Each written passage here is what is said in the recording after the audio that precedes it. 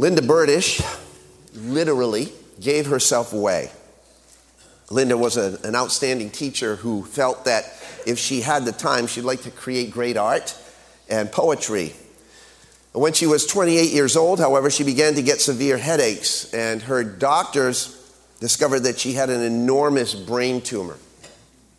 And they told her that her chances of surviving an operation were about 2%. Therefore, rather than operate immediately, they chose to wait for 6 months. She knew she had great artistry in her, and so during those 6 months, she wrote and she drew feverishly. All of her poetry, except one piece, was published in magazines. All of her art, except one piece, was shown and sold at some of the leading galleries. At the end of 6 months, she had the operation. And the night before the operation, she decided, literally, to give herself away.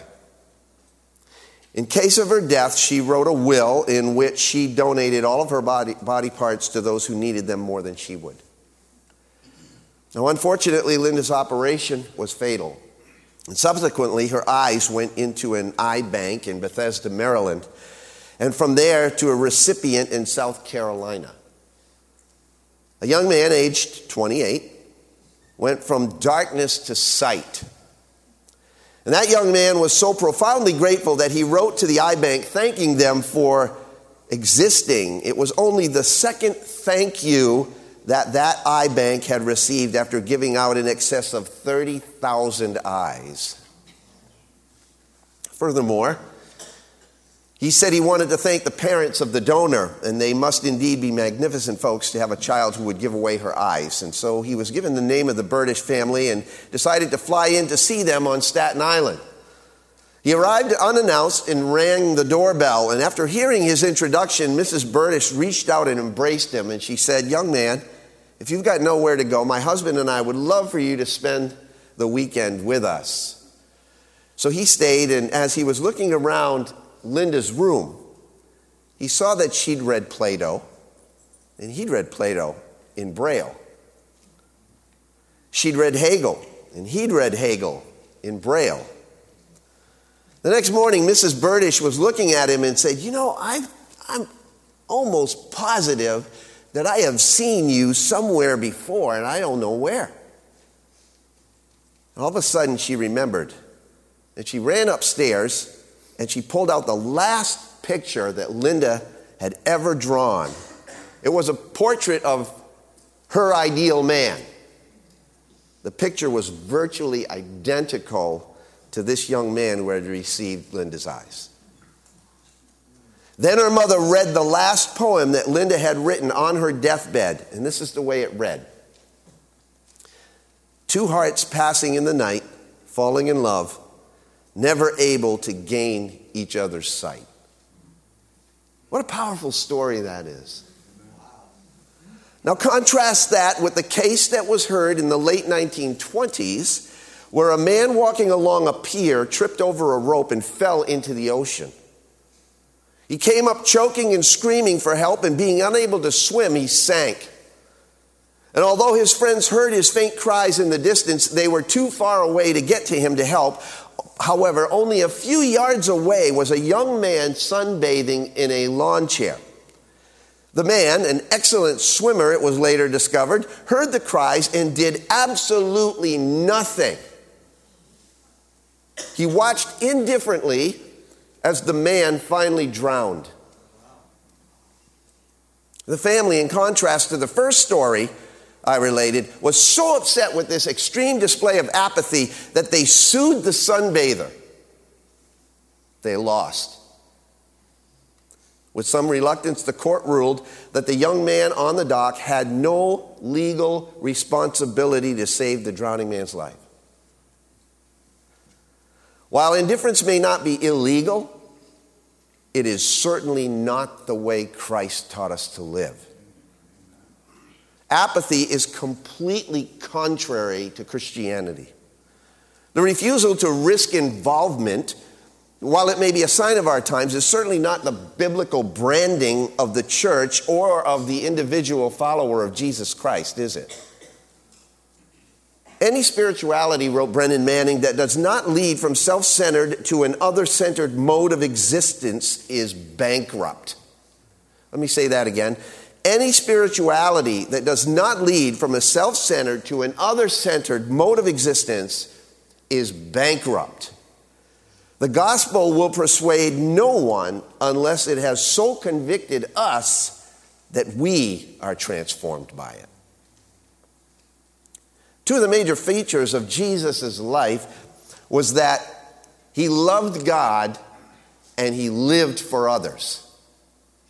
In an interesting grammatical but practical twist, he also lived for God and loved others. And friends, no amount of spiritual finagling can excuse us from those same responsibilities. Am I right? If we are his followers. They are, in fact, the epitome of Christian discipleship. In a tense moment of confrontation toward the latter portion of Jesus' ministry, a smart-mouthed, up-and-coming expert in the Old Testament Jewish law thought that he would be the hero of his day by exposing the shallow, freewheeling rabbi who taught with his own authority. And it wasn't the first time that arrogance had stepped up to the plate and took a swing at the arm of eternity, who presented truth with unmatched finesse and unbiased simplicity. Luke records the moment with which we have all become too familiar. Turn in your Bibles to Luke chapter 10 and follow with me as I read from verse 25. You know the story. And a lawyer stood up and put him to the test, saying, "Teacher, what shall I do to inherit eternal life?" And he said to him, "What is written in the law? How does it read to you?" And he answered, "You shall love the Lord your God with all your heart, and with all your soul, and with all your strength, and with all your mind, and your neighbor as yourself." And he said to him, "You have answered correctly. Do this, and you will live." But wishing to justify himself, he said to Jesus, "And who is my neighbor?" And Jesus replied and said, "A man was going down from Jerusalem to Jericho and fell among robbers, and they stripped him and beat him and went away, leaving him half dead. And by chance, a priest was going down that road. And when he saw him, he passed by on the other side. And likewise, a Levite also, when he came to the place and saw him, passed by on the other side. But a Samaritan who was on a journey came upon him, and when he saw him, he felt compassion. And he came to him and bandaged up his wounds, and pouring oil and wine on them, he put them on his own beast and brought him to an inn and took care of him. On the next day, he took out 2 denarii and gave them to the innkeeper and said, "Take care of him, and whatever more you spend when I return, I will repay you." Which of these 3 do you think proved to be a neighbor to the man who fell into the robber's hands? And he said, "The one who showed mercy toward him." Then Jesus said to him, "Go and do the same." I love this story, and I hate this story. I love it because without anger, without a judgmental attitude, without sarcasm, and without apology, Jesus penetrates this lawyer's heart and puts him in his place. I hate it because I realize that no matter how much I'd like to see myself as Jesus in the story or the Samaritan, I all too often find myself in the pathetic place of the so-called religious right, i.e., those who are religious and think themselves to be right. Most of us dislike this parable because it hits us like a 2x4 smack in the face with who we really are and how unauthentic our Christianity can sometimes be. Talk about relevance. This story, this parable has relevance. If you and I dismiss this story as being outdated, then we are simply not living in the real world, or else, worse, we are flat out lying to ourselves. As Jesus tells the story, he in essence calls us to the forefront and asks us squarely, and I'll personalize it. He says, "Russ, you fill in your name in the blank. Do you really love me? Are you really my disciple? Because, Russ, if you don't love others, you can't love me." Jesus' ministry is rooted in his compassion for the lost and for the lonely and for the broken and for the destitute and for the sinful and the outcasts. He loves those who are outside the margin of social respectability, the forgotten ones. And you know why? Because his Father does. That's right. Amen. And he always does things, Jesus does, that he sees his Father doing. To be truly Christian, then, is to be truly like Christ. Amen? Amen. Charlie Brown once quipped, "I love humanity, it's people I can't stand." And I've often quoted that. And that just shows where I am in this story sometimes, how truly sad it is that we frequently live by that philosophy, right? In Jesus' life and teaching, it is the flesh and blood person, not the generality, who is to be treated with compassion. The person right there in front of me. Not the abstraction. That is, without question, what Jesus says proves beyond a shadow of a doubt that you and I have a spiritual pulse. That you have and I have eternal life pumping through our spiritual veins. That you and I are, as one non-believer once identified someone in our church as, oh, that person's a Christian with a heartbeat. That's a great designation, isn't it? Let me ask you, would the people you meet from day to day refer to you as a Christian with a heartbeat? Would your friends refer to you that way? Co-workers? Family? Because a heart that beats for God must ultimately beat for others as well. Let's unpack this parable a little bit. First of all, I want to bring out the provocation. Verses 25 to 28. This lawyer stood up and put him to the test. In other words, he provoked Jesus, saying, "Teacher, what shall I do to inherit eternal life?" And he said to him, "What is it written in the law? How does it read to you?" And he answered, "You shall love the Lord your God with all your heart, soul, mind, and strength, and your neighbor as yourself." And Jesus said to him, "You have answered correctly. Do this, and you'll live." Now, this seems to have been the aptitude of the day, right? What shall I do to inherit eternal life? And it's not so far removed from that of most people today, is it? We all want to know what we can do. There's an inquisitive streak in people seeking spirituality that asks, what is the one definitive act, the one heroic deed, the one acceptable sacrifice that when I perform it, it would guarantee me eternal life? Don't you feel that the people are asking that question? In other words, what must I do to be saved? Rather than identify that gaping hole in a man's question, Jesus instead moves him into an area in which he himself felt most competent. Jesus points him to the law, to the scriptures. Verse 26. What is written in the law? How does it read to you? This guy was an expert in the law. What does it say, Jesus says? How do you interpret it? Quoting from Deuteronomy 6:5 and Leviticus 19:18 in the Old Testament, the man answered and said, "You shall love the Lord your God with all your heart, soul, mind, and strength, and love your neighbor as yourself." Jesus says, "You're right. You're right." And literally, Jesus uses a word from which we derive our word orthodoxy from. In other words, Jesus applauded the man for responding with an answer that was completely in line with the truth. Keep on doing this, Jesus says, and you will live. Was Jesus saying that we can be saved by living a good life? Was he alluding to the fact that we can love our way to salvation? Not on your life. Jesus was actually bringing this man into a realization of his own deficiency, his own sinfulness. Fact is, if we really loved God with all that we have, and we loved our neighbors as ourselves, and we did it consistently without ever failing, we would indeed possess everlasting life because we'd be perfect. Without sin, on a par with Jesus. The question is, Do you think you've done that?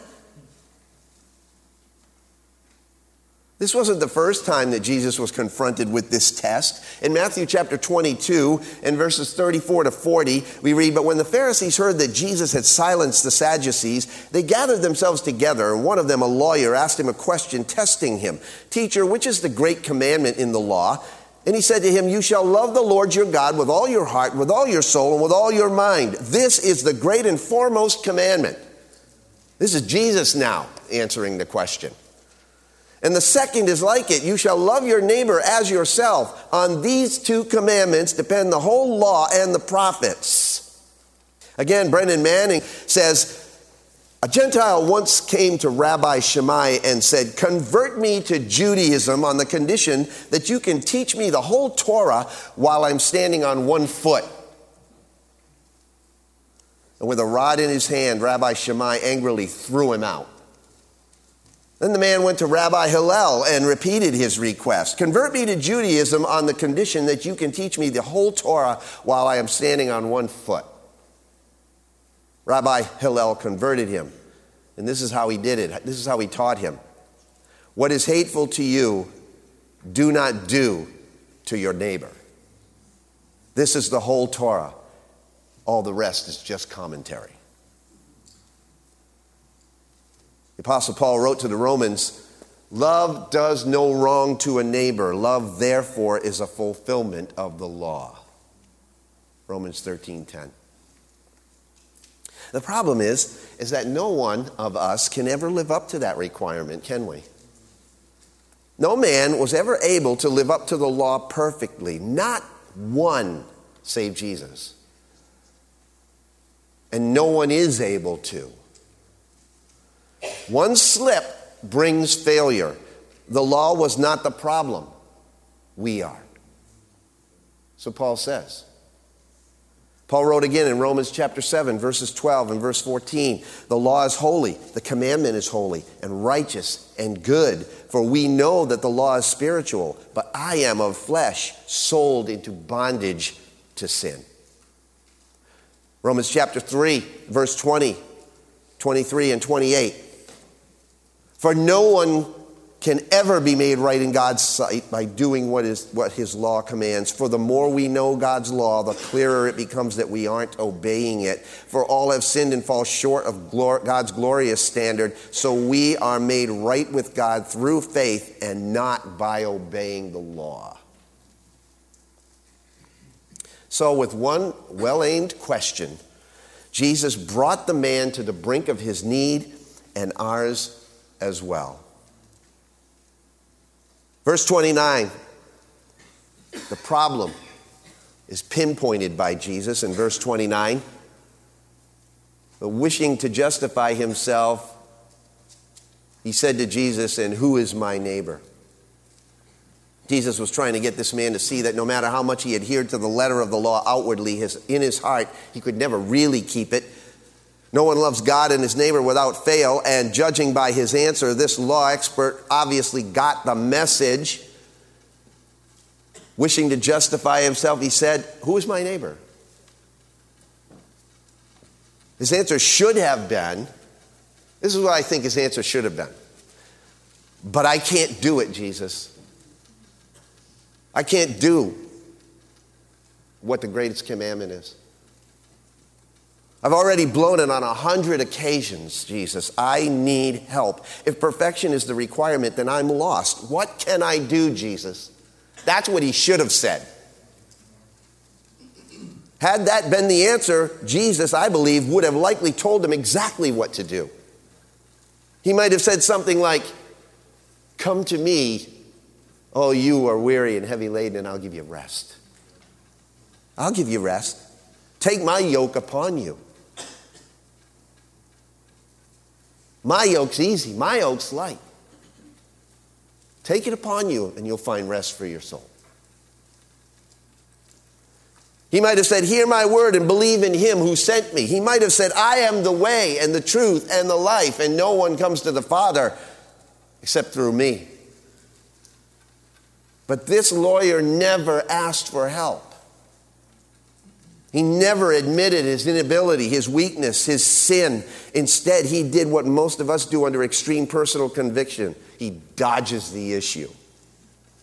Completely dodged the issue. Rationalize his behavior, excuse the shortcomings, justify ourselves. That's what we do. That's what he did. That's what humans do. Jesus had him. He cornered him. He may have deceived himself into thinking he had kept the first great commandment, but deep down he knew that he hadn't kept the second, and so he tries to backpedal. He plays it dumb. This so-called expert in the law wanted to vindicate himself, so he throws in a diversion tactic by raising quite another issue. He says to Jesus, well, who is my neighbor? Who is my neighbor anyway? I mean, the law isn't really clear on that, is it? Who is my neighbor that I should love him as myself? And in that day, you got to give the guy credit. In that day, it seemed to be a wide variety of opinions among the Jews as to who constituted a neighbor. Let me give you the cultural background here. The question is sort of valid that he asks. A lot of people ask a lot of good questions, but I often find, especially in situations like this, that as Ken Geyer says, the question is asked more to settle an uneasy conscience than it is to settle a debate. How often do you and I approach the Word of God that way? Trying to find loopholes, limitations, loose definitions in order to justify some decision that we make or activity that we're engaged in or a lack of activity on our part. Loopholes, loopholes, loopholes. We always try to find them, don't we? That's what the Pharisees did. That's what this lawyer was doing. Can you answer the question, who is my neighbor? All the available data indicates that the Jews only recognized their own countrymen as their neighbors. That's the cultural background. According to the body of Jewish traditions known as the Talmud, an Israelite's neighbor was any member of his nation, but no one who was not an Israelite. They had perverted the command of Leviticus 19, verses 17 and 18, and limited it to refer only to their own Israelites. In addition, they tacked on their own supplement. You shall love your neighbor and hate your enemy. Jesus had previously exposed that in interpretation of the law. In Matthew chapter 5, you have heard that it was said, you shall love your neighbor, hate your enemy. But I say to you, love your enemies, pray for those who persecute you, so that you may what? Be sons of your Father who is in heaven. Because we're all God's enemies, right? Until Jesus came into our life. Colossians chapter 1 says that we were at enmity with God, steeped in alienation. But rather than debate theological logistics, Jesus instead engages the man with a masterfully directed story. And here's where the portrait of conviction is painted, in verses 30 to 35. We don't have to read it again, but he talks about that Good Samaritan parable that I just read. A man was going down from Jerusalem to Jericho, fell among robbers. They stripped him, beat him, went away, leaving him half dead. Interesting. The 17 miles of road between Jerusalem and Jericho is an extremely windy road. Okay? It snakes and descends through the hills and is surrounded by ravines and cliffs and narrow passages through bare rock. The numerous turns and outcrops of the rock, cracks and crevices lining the road, were criminal opportunities waiting to happen. Robbers would hide there. And they did. In fact, they happened so often that the road had earned a name, a nickname. The road between Jerusalem and Jericho was often called the Bloody Way. It was so notorious for murders and robberies that eventually part of it had to be protected by a Roman garrison. Along that road, a man had been jumped and surrounded by muggers. They beat him to a pulp. They assaulted him. They stripped him, not just of his clothing, but the language implies that they stripped him of everything that he had. If he had a donkey, they took it. If he had money, they pocketed it. Clothing, they confiscated it. Then they left him traumatized, half dead, naked and bleeding in the middle of the path. Down that road, that same road, by coincidence, came a priest. Jesus, in telling this story, interestingly enough, doesn't even spiritualize the occurrence as a divine appointment. Read it. He doesn't say that. What's it say? Notably, Jesus says it was by chance in verse 31. Traveling toward Jericho, this priest was probably exhausted, having served in the temple for the last 8 or so days. And so he praying there and offering sacrifices for the sins of his days. From morning until night, he had preached. They were long, tiring days of spiritual service as well as practical responsibilities. And now this priest probably had some time off and he was heading home. And as he rounds the bend, he's taken aback by the sight of this lump of flesh lying in the middle of the road. It looks like a fellow Jew, but it's hard to tell. He's curious, but not enough to go over to the man. In fact, Jesus said he crosses to the other side of the street and he walks right on by him, hoping like mad that the man doesn't call out for help. Now the priest knows the law, and he knows it well. This is how the law reads. In Leviticus 19, 33 and 34, it says, when a stranger resides with you in your land, you shall do him no wrong. You shall love him as yourself. Interesting. It even says that if you meet your enemy's ox or his donkey wandering away, you shall return it to him. If you see the donkey of one who hates you lying helpless under its load, you shall help it, it says in Exodus 23, verses 4 and 5. If that's what you do for an enemy's animal, how much more for a fellow human being who is your brother? Right? He knew the law, but that's not the portion of it that came to mind. He's probably thinking of the statute that says that if you touch a dead person, you shall be unclean for 7 days. That's probably what this priest is thinking. But this priest is going away from the temple. His service is over. No matter, he doesn't want to go through the cleansing ritual. He wants to be able to go to synagogue on Saturday and teach. The fact is, he didn't want to get involved. It's like the guy sitting on the dock in the lawn chair watching the guy drown. He didn't want to get involved. Period. Too much hassle. Pitiful but penetrating to our own hearts, isn't it? Mine too. Well, next, Jesus says, comes a Levite, another member of the clergy, a helper to the priests. He also knew he was obligated by law to help the man, but forget it. He said he has commitments in Jericho. It's getting late. He's sure someone else is going to come by and help. So he looks away, and he crosses to the other side of the street as well. And on he goes. He ignores the tug on his heart to stop and help. He simply pushes it down, and he buries it, hoping no one, not even God, especially God, will notice. But then a Samaritan comes along. Oh boy. Jesus was provocative, wasn't he? A Samaritan comes along. Well, you heard Jeff talk about what Samaritans were viewed like last week. He's thrilled to get out of the so-called Bible Belt of Jerusalem, the church of the so-called religious right, because there, that Samaritan is treated like dirt, worse than an animal, hated, despised. It's ironic that this story is identified as the parable of the Good Samaritan because to a Jew there was no such thing as a Good Samaritan.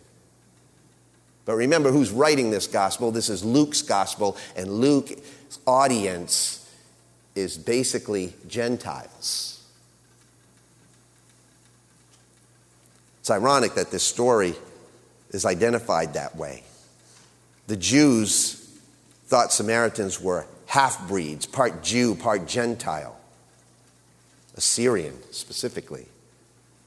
They were heretics because they only used 5 books of the Bible, as you heard Jeff talk about last week. They worshiped at the wrong temple. They had their own ideas about leadership and completely disregarded the traditional teachings of the Jewish elders. No self-respecting Jew would eat at the same table with them, and more, they would They would probably rather eat with pigs than to eat with a Samaritan. Samaritans were so hated that the Jews actually cursed them in public, asking that God would exclude them from eternal life. Samaritans couldn't possibly have been candidates for God's saving grace. And yet Jesus tells this story, and he makes the Samaritan the highlight of the story. Let me say this. If poster board and Sharpies had been available in those days, these hard-nosed, hate-filled, so-called pastors would likely have held up signs and placards that read, "God hates Samaritans." Told you this was relevant. But this Samaritan man had a spiritual pulse. He had more godly compassion bleeding from his heart than the bludgeoned stranger had seeping from his wounds. In Jesus' terminology, he had a gut-level concern, compassion for the man lying in the road. This was incredible that Jesus would say this to a bunch of Jews, or to this lawyer. Jesus said that this Samaritan not only saw the hurting man, but he felt compassion in a distinct godlike quality. As the Apostle Paul would later write for our benefit, in Colossians chapter 3, verse 12, "And so those who have been chosen of God, holy and beloved, put on a heart of compassion," it says in Colossians. Surely the priest and the Levite would have considered themselves chosen of God, yet they lack the very thing that God's chosen people are supposed to display. This Samaritan didn't care what race the hurting man was. He didn't ask what religion he espoused. He didn't mull over whether he was a Christian or not, straight or gay, tattooed, pierced, Democrat or Republican, or otherwise. He simply saw a human being, a creation of God, desperately in need of care, and as far as he was concerned, that's all that mattered to him.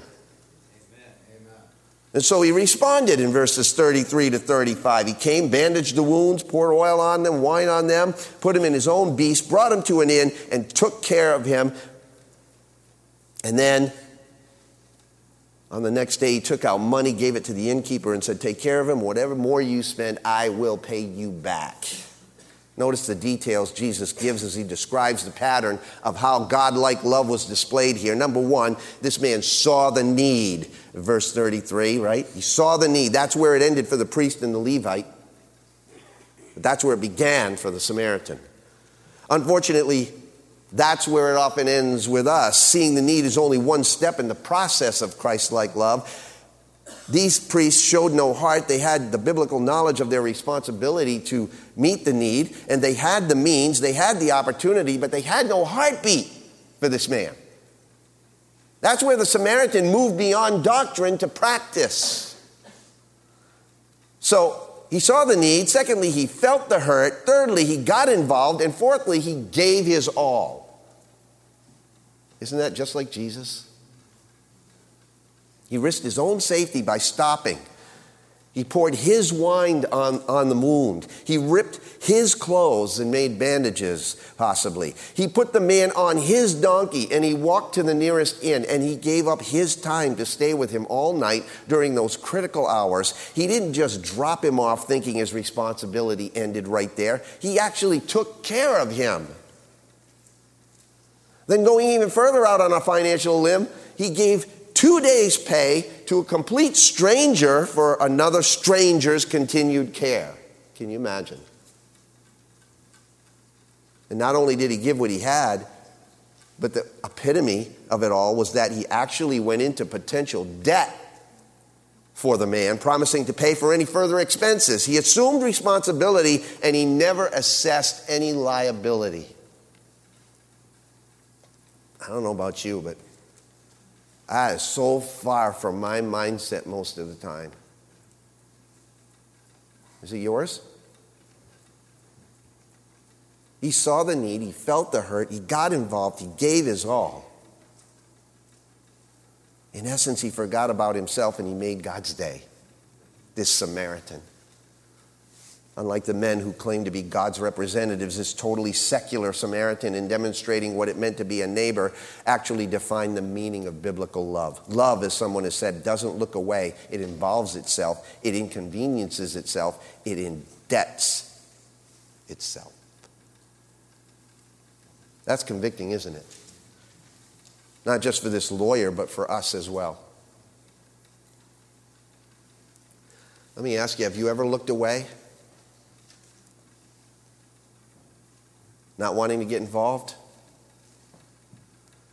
Not wanting to be inconvenienced? Now, granted, we can't save every single person on the street. It's impossible. But that's different than coming across somebody that needs your help, and you know that God's tugging on your heart, and you know that He's moving you to help, and you completely walk away. It's a different story. Is there someone in your life right now that you are knowingly avoiding, not getting involved with, even though you know you should? That's the question, really, that Jesus is bringing out here. In the end, Jesus slams the conclusion of the story home with one penetrating, proving question. Verse 36, which of these three, Jesus says, do you think proved to be a neighbor to the man who fell into the robber's hands? The proving question. And the expert in the law almost chokes on his answer. In fact, he can't even bring himself to say the word Samaritan. Look at what his answer was. And he said in verse 37, the one who showed mercy toward him. Literally, the one doing the mercy with him. Again, Brendan Manning once made a statement that sometimes hurts me to read because I know that I have too often missed the mark as well. He said, according to the evangelical criterion for holiness, the person closest to the heart of Jesus Christ is not the one who prays the most or studies the most or the one who has the most important position of spiritual responsibility entrusted to his or her care. It's the one who loves the most. And that is not my opinion, he says. It is God's word who will judge us. It's interesting to me that Jesus never once mentions anything about spiritual help in this parable. Did you notice that? There's not even a hint of an evangelical agenda here. No fruit was ever mentioned coming out of this act. No prayer was ever said. No verses were ever quoted. No tracts were ever left. Deep compassion and loving action are the only things that are mentioned in this passage. Ron Kincaid points out that this parable suggests, quote, that when we think of our neighbors, our primary focus is loving, not winning, caring, not converting, serving, not saving. First off, it's loving, and then God will do the saving work if He opens the door. And here's why he says that. My take on it is that fulfilling the Great Commandment is what opens the door for accomplishing the Great Commission. You got to love God. You got to love God before you can love your neighbor. But when you love God and you love your neighbor, then you can make disciples. Right? Without the practice of the two great commandments, the Great Commission doesn't have a prayer, doesn't have a chance. Love is the fertile soil for the seed of the gospel. The Christian that wants to make disciples must love people.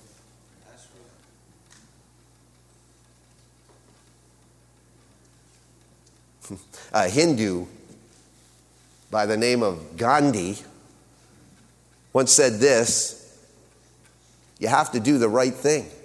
It may not be in your power, may not be in your time, and that there'll be any fruit come out of it. But that doesn't mean you stop doing the right thing. You may never know what the results come from your action, but if you do nothing, there will be no result. Poignant command Jesus closes with in verse 37. He says, then Jesus said to him, Jesus says, go and do the same. Go and do the same. Go, literally, go and do mercy with someone. It's a proactive command. Go and do. How hard do you think it was for that legal expert to have the most central command in all of Jewish law exhibited by a man that he absolutely despised, a Samaritan? How do you think that made him feel? How hard would that be? It would be like Jesus pointing the finger of conviction at you and at me and at the Church of Jesus Christ and saying this: secular society is doing a better job at loving such and such a group than you are. Does that give you chills? And you fill in the blank. Secular society is doing a better job at loving immigrants or the gay community or orphans or widows or the elderly or Muslims than you are. Now, I'm not saying that that's the case across the board, but in this case, this is exactly the parallel to what Jesus is saying to us. The question is, we need to evaluate whether or not that is true in our lives. Hopefully it is not. But it was true in this lawyer's life, and I dare say it is true in some churches' lives, some Christians' lives. I once read some results of a study done by Dr. Dudley Woodbury, professor of Islamic studies at Fuller, done over a 16-year period involving 750 Muslims from 30 countries. The number one reason Muslim converts listed for their decision to follow Christ was the lifestyle of Christians among them. Converts also identified the power of God in answered prayers and healing, unhappiness with Islam itself, and the love expressed through the life and teaching of Jesus Christ.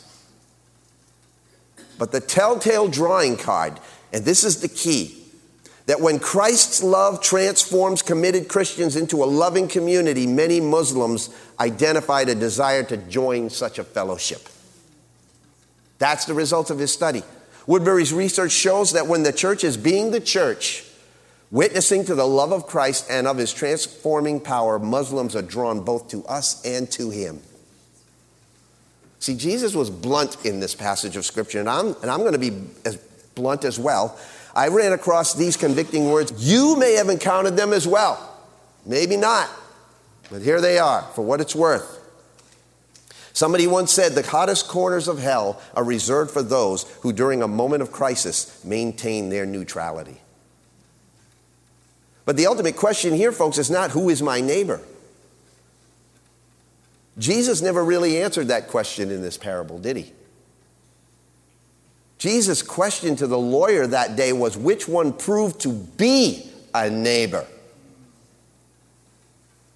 Friends, there is a world in crisis both inside the church walls and outside the church walls. Don't spend your time trying to define who your neighbor is. Everyone is. Who's your neighbor? Everyone is your neighbor. Rather, Jesus doesn't say who your neighbor is. We should know who our neighbor is. Jesus says, go and be a neighbor to somebody. Love people. Love them as yourself. You cannot love God with all your heart, soul, mind, and strength and not love your neighbor. As the late Cardinal Paul-Émile Laguerre said when he left his mansion in Montreal to go live and serve in a leper colony in Africa, he said, the time for talking is over. Recognizing the needs, feeling the hurt, stopping to help, giving your all, and forgetting yourself, that's not primarily a matter of our emotions, you know. Though they are involved, it's a matter of our will. Jesus' bottom line here is to go and do mercy with someone. Now, friends, following Jesus demands that we put aside all the non-essentials, stop playing word games, and come to the essence of things. That's what Jesus is saying. And the essence of Jesus' word to us today, here in this text, is simply this, is that a heart that beats for God will ultimately be a heart that beats for others as well. For the people around us. So, go and do mercy with someone. Go and give him Jesus.